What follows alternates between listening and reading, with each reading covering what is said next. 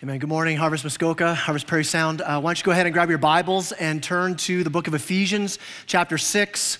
Ephesians chapter 6. If you don't have a Bible on you this morning, if you throw your hand up, we'd love to get a Bible into your hands.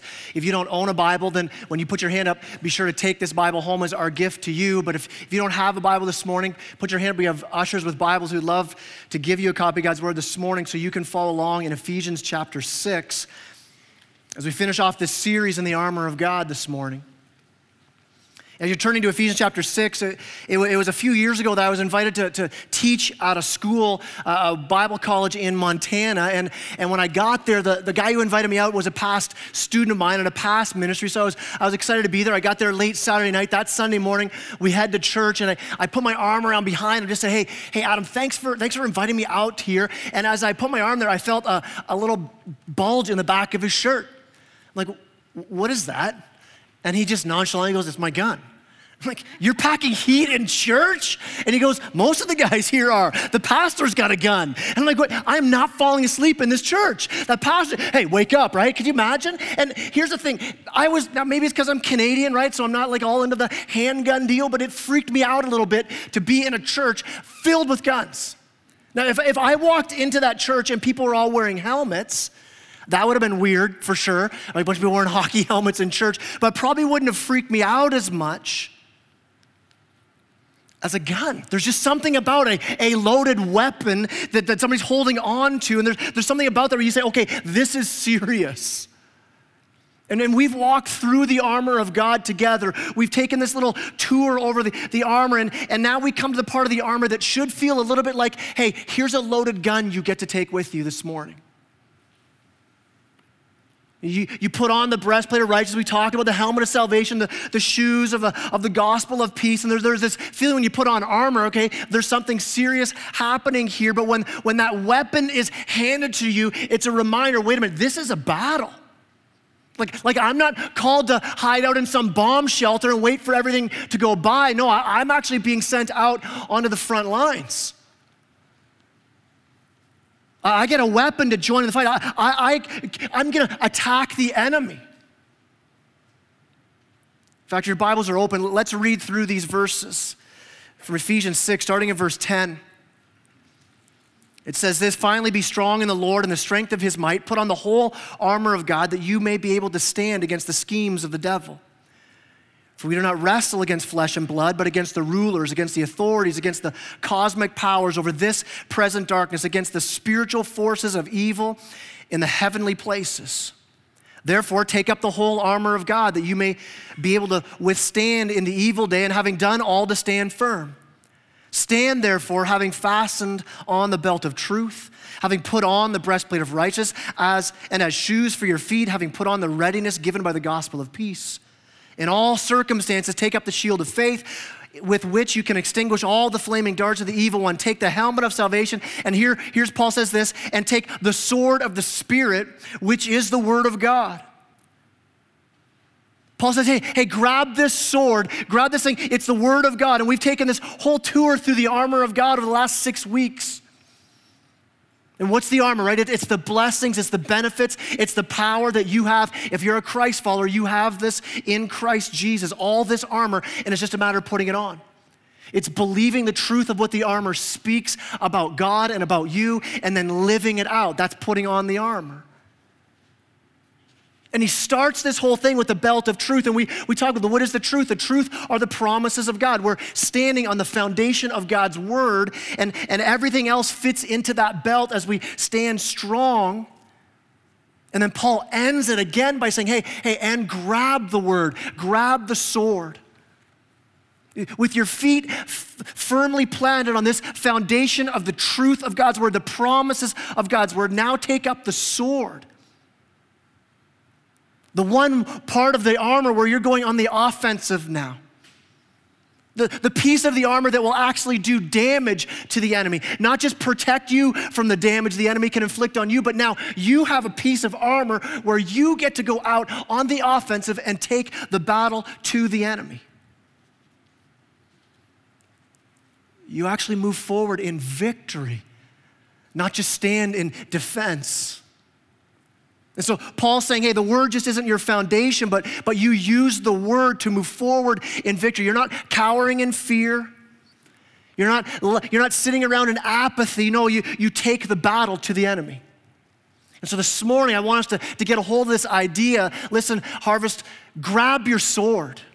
I mean, that's what Paul's saying. He's saying, grab your sword. And throughout this whole series, I hope you felt this urgency of what this battle is. That you felt the urgency of, man, we're not just cruising through life here. We're at war, and there's an urgency to it, yet rarely do we feel it. I mean, very few people have this ongoing sense of this battle around. We don't wake up in the morning and go, man, I'm in a battle today. Maybe if you're in some hardship right now, you feel the battle probably more than most. But I think by and large, many of us go through life not aware of the battle that's all around us. We read the word and we worship, and that reminds us, right, we're at war here. There's a deeper reality going on than just all the things we see around us. But we're immersed in a battle. And Paul here, almost waking us up from sleeping, says, take your sword. Like the commander of an army holding it out, going, hey, here it is. Here's your sword. You've got to grab a hold of this to go out into the battle. Now think about what that means for Paul to say, take your sword. Think of how that changes how you do life. If I were to phone you at 2 a.m. in the morning, all right, and you look at your phone and you're like, Pastor Kai's called, why is he calling me at 2 a.m.? And you pick it up, hey, Pastor Kai, hello, and all I say is, grab your gun, and then hang up the phone. All right, weird for sure that I would do that, but what would that say to you? I mean, even if you don't own a gun, you'd be thinking, man, something's going on here. Something urgent is happening. Even if you didn't hear all the info, because all I said was grab your gun, you would know that something's going down, and it's probably urgent, it's probably serious, it's probably important, significant, dangerous. I mean, I grew up in the 80s, so, I'd be thinking right away of the movie Red Dawn. Remember that movie, right? You call me, I'm like, okay, I'm Patrick Swayze, you're Charlie Sheen, let's do this, all right? Okay, I got the microphone, I get to be Patrick Swayze, all right? And we're gonna grab our guns and we're gonna save the world. That's what I would be thinking, right? And here Paul is wrapping up this whole letter. He spent the entire letter to the church saying, here's who God is. Here's who you are in light of who God is. If you're a follower of Christ, you've repented, given your life to Christ, you now have the Spirit of God in you, and it changes everything. And he's been laying it out. It changes who you are. It changes how you do marriage, how you do family. It changes how we do church. It changes all our relationships. It even changes how you work. And then he ends off this whole thing. After laying all of that out, he says, grab your sword. Grab your sword. And it should jolt us a little bit to tell us, hey, I can't just sleep through this Christian life. There's a battle going on. Grab your sword. This is urgent. But not only is it just urgent, think about what he said. He didn't say grab your bow and arrow. He didn't say grab your catapult. He didn't say grab your spear. This isn't just an urgent battle. It's a battle right here in front of us. He said grab your sword. This is a personal, in-your-face kind of fight. He started this thing out in verse 12 saying, we wrestle. That's close up battle. That's not a far away fight. This isn't something that's being battled somewhere way out there. This is a battle happening right here this morning in your heart. There's a war that's waging. You and the enemy right now are at war.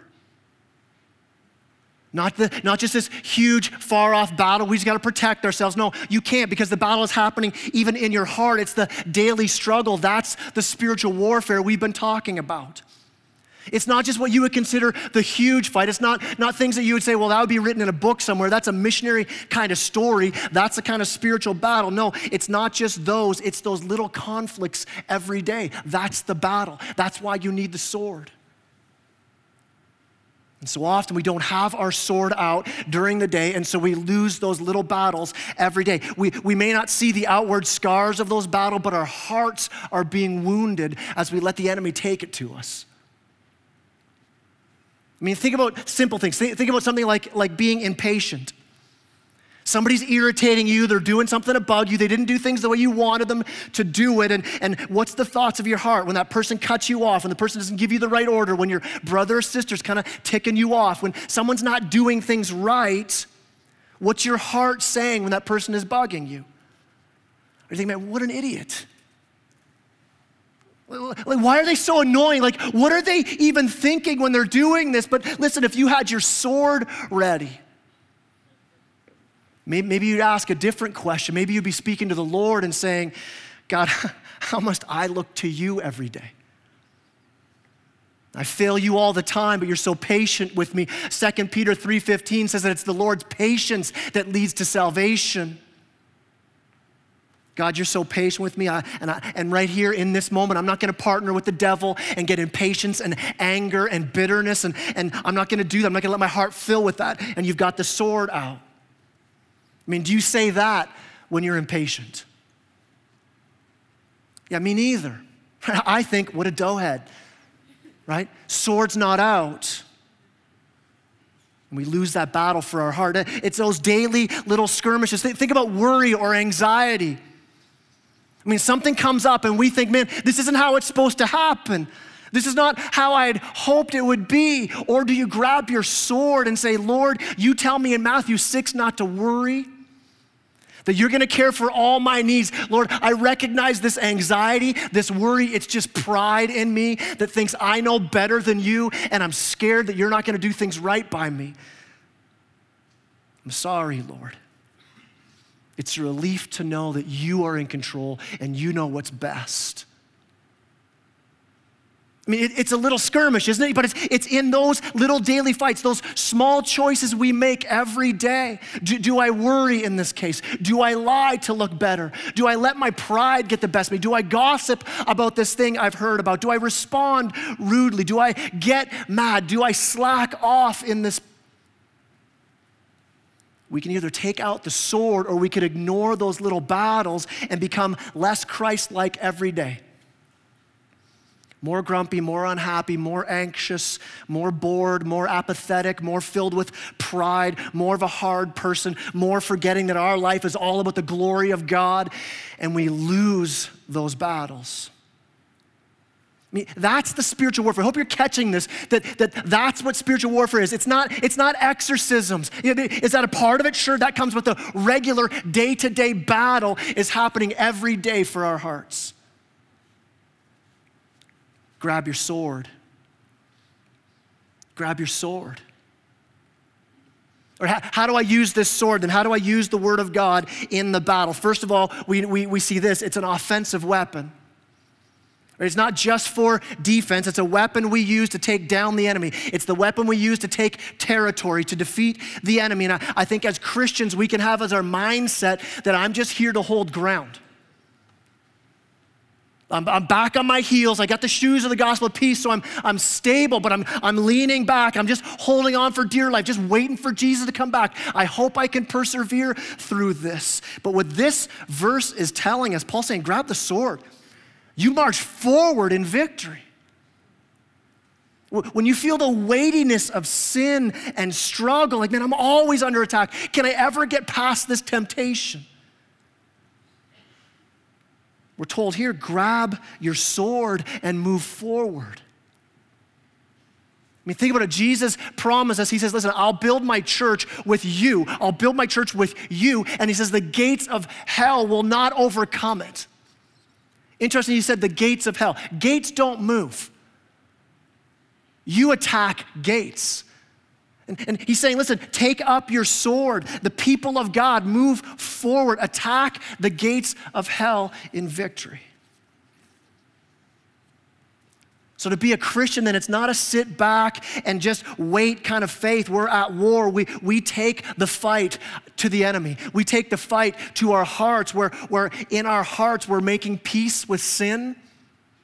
God's word says, no, you're not supposed to do that. Take the war to your heart. Don't make peace with the lust. Don't make peace with the lies. Don't make peace with that pride. Don't make peace in your heart when you're setting up other idols above God. Don't make peace with that. Don't be okay with that.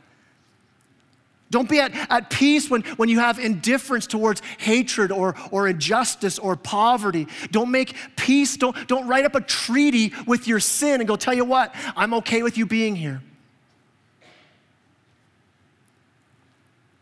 We're not at peace, we're at war. As a theologian, John Owen, said in his commentary on Romans 8, he said, be killing sin or sin will be killing you. Grab your sword. We're at war. And Paul says, in this war, you've got this sword empowered by the Spirit, provided by the Spirit. Listen, you're not on your own in this battle. I love it. We're not even on our own with the weapon. It's not like, here's a weapon, let's see how good you are with it. It says, no, it's given by the Spirit and empowered by the Spirit. It's a supernatural weapon to fight supernatural battles. This weapon has the power in it. Ephesians 1 says the same power that raised Jesus from the dead. You have that power. That's the weapon we're talking about this morning. So listen, if you feel defeated in sin, if you have a loved one who has strongholds in their life, like, will they ever get through these? If you feel like it's just always something you're battling, listen, there's a weapon at your disposal with the power to tear down strongholds. The power to destroy lives, the power to restore and heal broken hearts and lives. And this sword, it's not about how strong you are. Listen, it's the Spirit of God in this sword. So then how do we do battle? Then how do we take up this sword? You know, in Matthew chapter 4, we've talked about this a lot in this series where we see Jesus at battle in the wilderness with Satan. He had just come through baptism where God the Father said of God the Son, he said, this is my Son in whom I'm well pleased. He then goes into the wilderness. He's fasted for 40 days and Satan comes after him and his first lie to him is this. He tempts him with this, if you are the Son of God. I mean, how often does he do that in our life, right? He goes right after our identity. I mean, if you really are a Christian, if you really are a godly man, if you really are a godly woman, if you really are a godly young person, and begins to attack our identity. And comes after Jesus with temptation. 3 times Satan attacks in Matthew chapter 4. 3 times Jesus responds with the sword, with Scripture. Satan tempts him. Now remember, 40 days he's been fasting. His first temptation is, hey, if you really are the Son of God, why don't you turn these stones into bread? And Jesus right away quotes a verse in Deuteronomy. He says, hey, we don't live just on bread alone. We live by every word that comes from the mouth of God.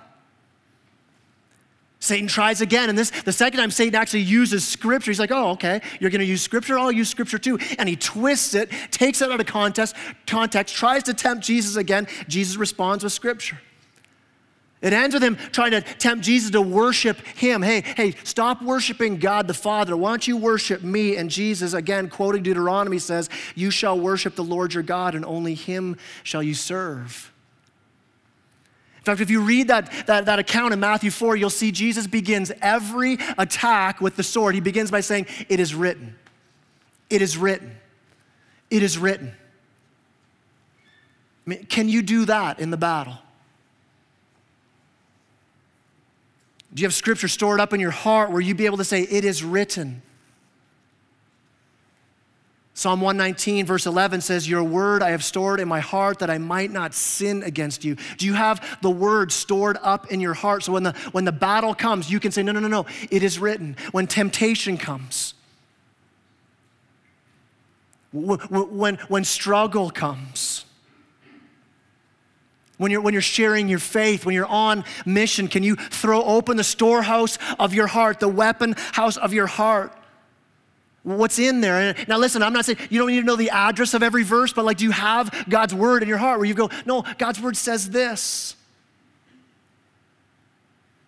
Maybe you're thinking, yeah, Kai, that's a great example of Jesus, but I'm not Jesus. Like, he's probably got like the Braveheart sword, and I've got this little plastic cocktail sword, right? Like, I'm not Jesus. I can't fight in the same way he fought. Listen, when Jesus was attacked, when he fought back against the enemy, he opened up the storehouse and used the same word we have access to.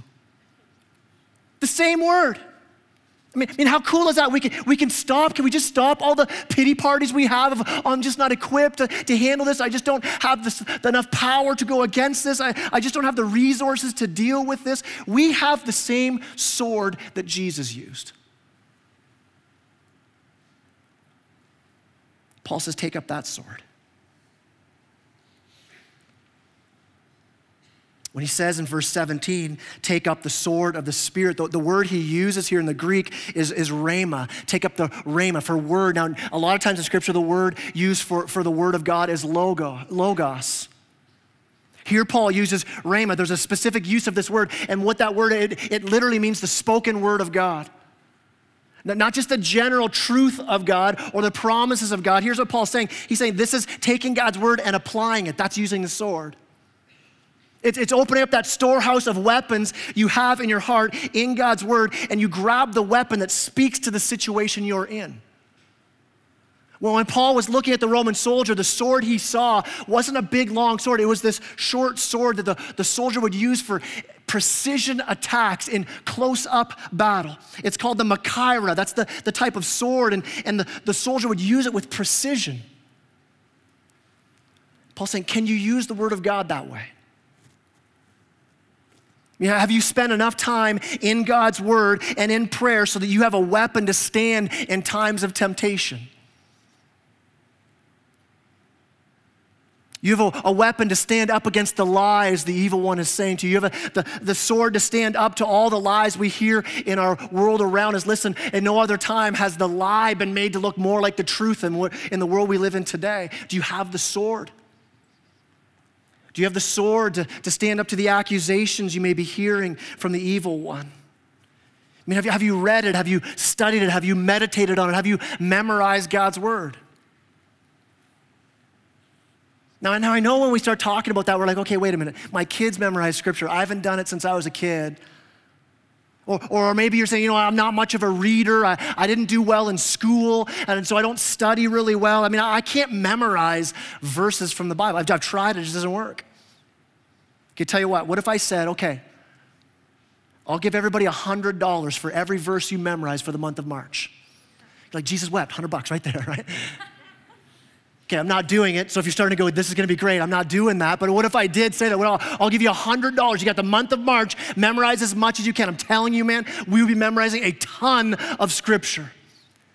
We would be having a little calculator going, and I'm just gonna rack it in this month. Listen, $100 is nothing compared to the power, the riches, the beauty that we have in God's word, that you can have victory in this life walking with the word in your heart. Now, just this week, I was just reading over Psalm 119. I mean, you want to read a good passage of scripture that talks about how awesome God's word is, Psalm 119. Verse 9 says this, how does a young man keep his way pure? I mean, think about that. You're a young guy here this morning. How do you keep your way pure? This is guarding it according to God's word. Psalm 119, 97 and 98 says, I love God's word. It's my meditation all the day. It makes me wiser than my enemies. I mean, think about that. Think about how wise Satan is. The devil's been around for a long time. He's observed us for thousands of years. He knows how we act and move and work. He kind of gets us better than we get ourselves. But that verse says, listen, if you hide God's word in your heart, you're wiser than he is. If you're careful and faithful and committed to digging into the word. Psalm 119 verse 45 says that I can walk in freedom because I've devoted myself to God's word. By being in God's word, we have freedom. I love the word that the psalmist chose there, that word freedom. He says, I can walk in wide open spaces. I mean, think of a deer coming out of the woods into a wide open field. When does a deer do that? When the deer feels safe. When it's not threatened. And it feeds in the field. Listen, when you have God's word pouring over you, when you're in the word's in you, you can walk without fear. You can walk in freedom. We haven't been given a spirit of fear, but of power and love and self-control. Psalm 119, 105 says the word is a lamp for our feet. It gives us guidance. Psalm 119:92 says, if your law had not been my delight, then I would have perished in my affliction. I'll never forget your precepts, for by them you've revived me. So listen, how do you use the sword when you're in a tough place? Are you suffering? Are you hurting? How do you have victory? By digging into God's word, finding his promise and saying, I'm holding on to that promise. I mean, if we're gonna have victory, if we're gonna transform our world for the gospel and for the glory of God, listen, we need to get into the word so the word gets into us so we're changed to be more like Christ. So let me encourage you this morning, if this has never been a part of your Christian walk, make it a part of your walk. Grab a good study Bible. If you don't have enough money for a study Bible, I'll tell you what, this is how important it is. If you don't have, you come grab me, I'll buy you a study Bible. Okay, now if you call me on your smartphone to tell me you can't afford, I'm not buying it for you, right? You can afford a study Bible, you can afford one of those, okay? But I'm serious. And Libby, my wife's not in the first service, so I can make this promise, all right? Get a good study Bible. Go online. There's so many tools online for us to use. Grab some commentaries, dig deeper. Okay, now maybe right now you're like, man, okay, I get it, Pastor Kai. I want this victory. I'm in, man. I've never really read the word, but I'm starting this afternoon. I'm going through the whole thing, man. All right, I'm telling you, Genesis, you'll do fine. Once you hit Leviticus, you're gonna totally just done, right? You'll just burn right out. Okay, been there, got the t-shirt, right? I've seen that, I've done it myself. Listen, for some of you here this morning, why don't you just grab a verse or two and tattoo that on your heart? This is not about being a theological fathead. It's not about trying to get as much knowledge. It's about knowing the word intimately, being floored by it, and then walking in faith according to what you've read. Grab your sword. Listen, we could spend so much time right now talking about different ways to study the word and how do you do it. Let me just encourage you this. Jump online, go on our website. And there's a tab up there that says resources and getting into the word. And in there, the very first thing is it's the STAR method, we call it. S-T-A-R, just a simple way to read God's word. S stands for scripture. You find a portion of scripture that you can read, right? Maybe just a paragraph, a few verses, a chapter, and then the T is the truth. You're going, okay, writing down, what's the truth I read in this? What's the truth of what this scripture is saying? S-T. A of the R, what's the application? How do I apply that to my life? How do I take the sword and be able to use it with precision with what I'm going through today or will experience in my walk today? Write that out. Then the R is responding. That's where you just take it to the Lord in prayer and say, Father, would you imprint this on my heart? Would you change the way I look and live because of what you've spoken, the truth of what I've just read? Listen, it's simple. There are memorizing apps you can get for your phone. There are if you have a smartphone, grab the YouVersion Bible. Y-O-U version. It's got reading plans in it. Listen, I don't think that in our time and age, our problem is not a lack of resources, it's a lack of resolve. Grab your sword. I mean, if you're in a small group, and I hope you are, if you're in a small group, man, I'm hoping in your small group, people are asking every week, hey, what are you reading this week? What's God been showing you in his word this week? And as you look in your life and you start to compare how much time you give in your life, how much time do I spend in front of a television? How much time do I spend cruising Facebook or Pinterest? How much time do I spend in all these other things compared to how much time I spend in the life-changing word of God? Grab your sword. But like every piece of the armor, it's not just about grabbing, it's about then living it out. Live out the truth of what you hear in God's word, because it's not about the quantity that you read. It's not about, am I gonna read so much? Because we're not reading it just for information, right? We're reading it for transformation. There are people who know the word better than you and I. There are people who are in it all the time, but they never let the word get into them. I mean, think about the Pharisees. The Pharisees, by the time they were 12 years old, will have memorized the first 5 books of the Old Testament. I mean, think about that. I mean, they knew the word. And yet here are these guys who could quote scripture so well, it never changed them. They knew the word, but the word never changed them. In fact, Jesus said to them in John 5:39, he says, you look into the scriptures so diligently, thinking that in them you find eternal life. But he says, you completely miss it. The scriptures are pointing to me, Jesus says. I mean, it's so scary that they could know the word so well and yet completely miss Jesus.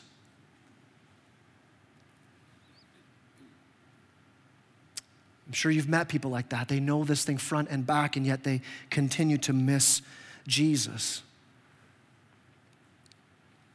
Now, if you hear this sermon and you walk out of here thinking this, oh great, more things for me to do. And I hope you don't ever hear me preach in that way. If you do, it's a fail of a sermon. Because listen, if it's just about here's more things to do, that's just moralism, all right? Oprah could preach that sermon. New Age gurus can preach that sermon. If it's just a bunch of things that you have to do, and I hope I could preach in a way that doesn't just point you to moralism, but I want to point you to Jesus. Because we need Jesus to show up or we've got nothing. As you dig into the word, you're looking for Jesus. You want the Spirit to empower what you're reading. If you hear a message or you read the word and you think, man, I can't do this, you're right. You can't. It's why we need a Savior. It's why we need a hero. It's why we need Jesus who promises to change us.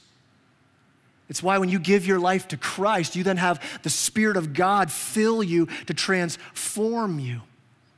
Because look where Paul goes. He lays out, here's the sword. You need this sword, but look where he goes in verse 18. He doesn't stop there. Ephesians 6, verse 18, he says, praying at all times in the Spirit with all prayer and supplication.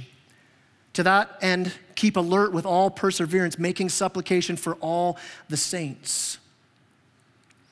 So this morning, when you grab the sword, understand what it is. It's the Word of God empowered by the Spirit of God. It's the Word of God empowered by the Spirit of God. So where we lack victory, where we lack power in our lives, where the sword seems so small, where we lack the presence of Jesus in our lives, much of that has to do because we lack in fervent, on our face, giving up other stuff to do it kind of prayer. Martin Luther said this, he said, to be a Christian without prayer is no more possible than to be alive without breathing. The sword of the Spirit is empowered by the Spirit, and without prayer, we are powerless. This sword is powerless. We need God's Spirit in it and in us. And so we begin to pray. And what are we praying as we wield the sword? We're praying this: God, I see a gap between the circumstances I'm in and what I see as your promises for me. There's a gap here. So what are we doing? We're praying inside that gap. We're praying saying, God, you told me to pray for your kingdom come, your will be done on earth as it is in heaven. And there's a gap in front of me between what I see, God, and what I think you're wanting to do. And so in that gap, we call out to God. We take out the sword and the promises of God, and we go after the enemy. And we take out God's word because we want to pray the promises of God. We want to pray God's heart in that gap. An effective prayer begins when you see that gap where there's a situation and where God wants to step in.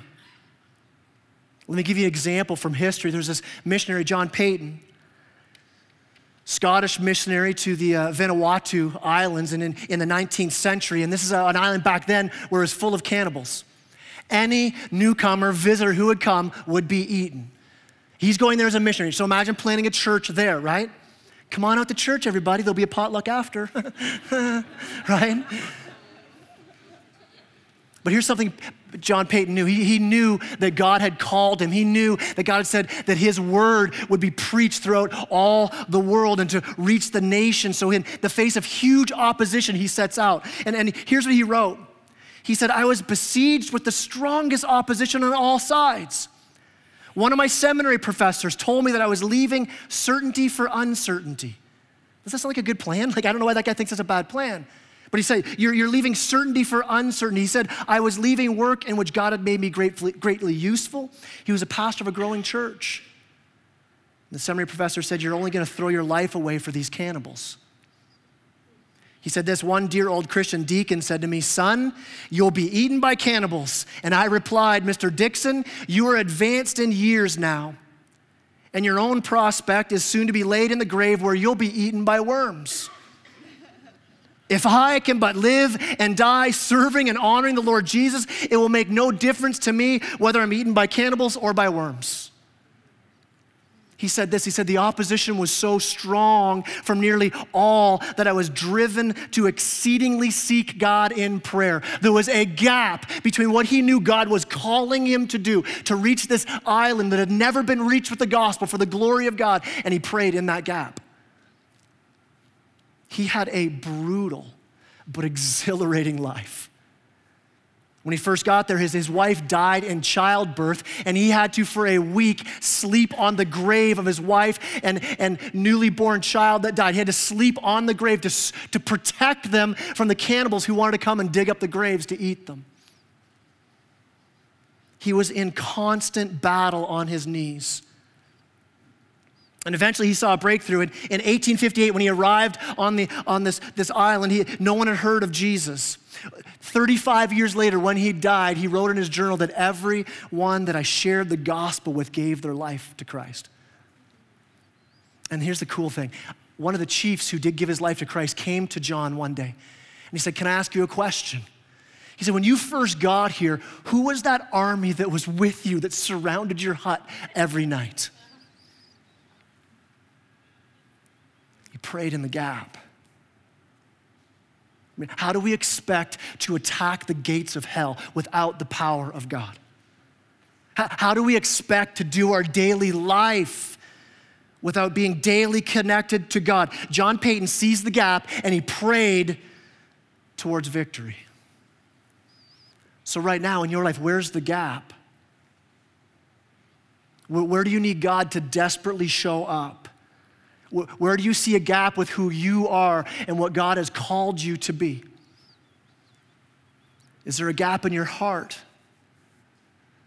And you've given up praying and you've given up God's word in that gap. Is there a gap in your life? Is there a gap in your marriage? You know what God's called for your marriage, but there's this gap there. Are you in that gap praying? Is there a gap in your kids? In your school, in your job, in your ministry, and in our church? Like, let's dig into the word, let's get on our knees, and let's see the victory.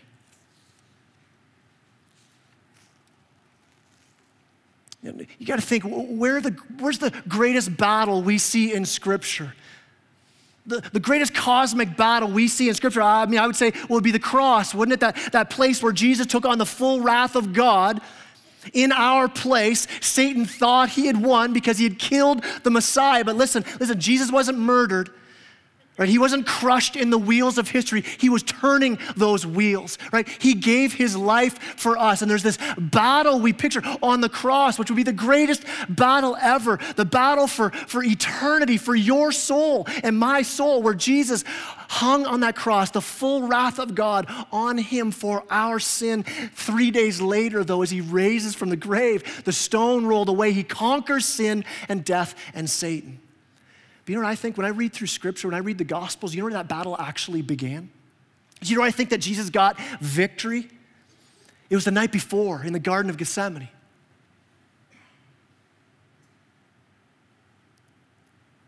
Where he prayed, where he called out to God, where he begged his friends, "Can you stay awake just for this time to pray for me because I know what's coming?" And he called out to God the Father saying, "Father, if there's any other way," praying so hard, he sweat drops of blood, and he's calling out in this battle the night before. And the prayer ends in this victorious statement where he says, "Not my will, but yours, Father." Then you see the amazing strength of Christ throughout the trials on the cross. Listen, I think he won the battle that night in prayer. And he said to his disciples, "Pray with me." Would you pray as well? And you remember the story, right? Jesus goes and he prays and he says, "Disciples, stay here and pray." And he comes back and what are they doing, right? They're asleep. I mean, I imagine, because I think this way, I imagine I kind of like, what, and help the missionaries and what, right? And he's like, you guys are asleep. I asked you to pray.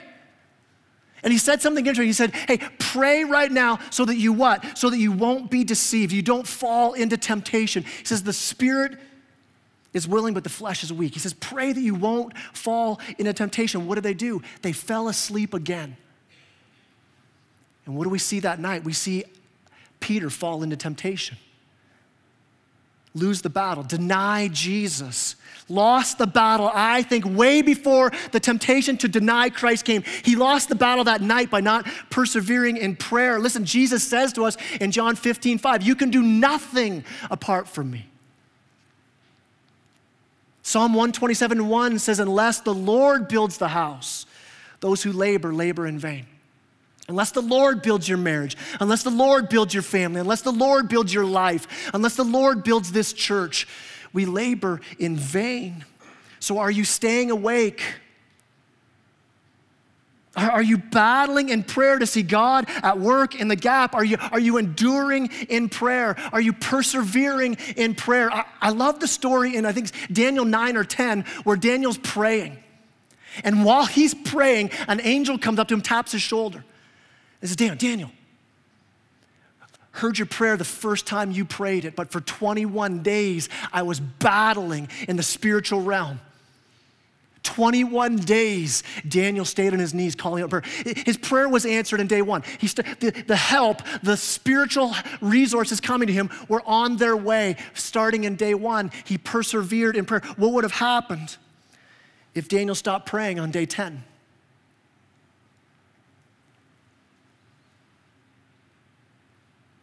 Daniel prayed for Israel to be released from captivity. It was 70 years he prayed for that. What are you calling out to God for? Where do you need God's power? Where are there gaps in your life where you need God's word to be applied as the sword in your life? Where are those places? Listen, I'm telling you, without God's power, it's not going to happen, but let's stay persevering in it. Nothing has happened in our church that could be explained. I'm telling you, nothing. We've never had the resources to do anything we've done, ever. We always stand up and go, hey, we got this thing. We think God's calling us to this, to buy a piece of property, to start a new ministry, to launch a campus church. We don't have the resources and the people or the ability or any of that. What does God do? He shows up. Everything that's happened of significance, marriages being healed, addictions being broken, prodigals coming home, lives being radically changed, people who are coming into our church where you know you do it, you turn, you go, man, I can't believe they're here, right? Maybe you're one of those people. Praise God, because it's only through the work of his Spirit that any of us have been transformed. None of this has happened outside of the work of the Lord. So where is it in your life right now? What are you calling out to God for? Maybe you've been calling out for years. You've been calling for your prodigal to come home. You've been calling out for that sin that you continue to fall into. You've been calling out for that relationship to be restored. I'm telling you, listen, unless God tells you to stop, keep praying. Keep leaning in, keep grabbing the sword of the Spirit, empowered by the Spirit, on your knees in prayer, and let's see God lead us to victory, amen? As the worship team comes up, I just got one last thing. It was 1996, and I was in New Orleans during Mardi Gras. Okay, if you know anything about that, not a good place for a good Christian boy to be, but there I was, all right? And it was before the evening really got going, so the crowds weren't out yet. And while we were walking, we saw these three massive dudes, all right? Just huge guys. If they weren't on steroids, they were lifting weights since they came out of the womb, okay? You remember they wear those like string little tank tops kind of dudes. They have muscles on top of muscles. And they were creating trouble outside this hotel. And so people at the hotel, they phoned the police. And listen, I've watched cops on TV. I'm sticking around because I get to see it live right here, right? I want to see what happens. And these three massive dudes causing trouble. Cruiser pulls up. Out of it steps this little, barely 5-foot female officer. Listen, I'm not being sexist. Some of you ladies could kick my butt. I get it, right? But I was expecting with three huge dudes, man, I want like the 6'6" cop to show up. She steps out of the cruiser, walks up and goes, do we have a problem here, gentlemen? And they start to lip her off, give her trouble, like, get out of here, right? She looks at him, she points to her badge. She goes, this here gives me the authority of the city of New Orleans. She says, why don't you guys come over to the car and get up against the car? They still don't move. She unbuckles her holster, right? And I don't know, I mean, I'm police officers in Canada, I don't know how it works for you guys, like what size of gun you're allowed to carry, but it seems in the States, they can pretty much carry whatever they want, because she had this thing, it was dirty, hairy, like right down her entire leg, this massive gun, right? Now, she was tiny, so it probably looked even bigger, but she unclips that. What do those dudes do? Boom, up against the car, right? And in no time, there's these 3 guys handcuffed. And you know why? Why? Because she had all the authority, and then she had the power to back up that authority. Listen, Christian, if you're a follower of Christ, you have the authority of the King of Kings and the Lord of Lords. Your badge is your position in Christ, that you've been called his child, his ambassador on earth. And you have on your side the sword of the Spirit, empowered by the Spirit of God. And the enemy has to obey. The enemy has to respond to your authority.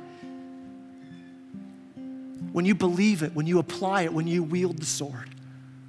You don't have to be a spiritual giant. You don't have to be going through seminary. What you do have to do is grab a hold of the truth of who God is, who you are in Christ. Grab a hold of the reality of this, that my life is worth nothing except to bring glory to God. Paul says, wear the armor, grab the sword, and listen, he ends this by saying, this is all you need.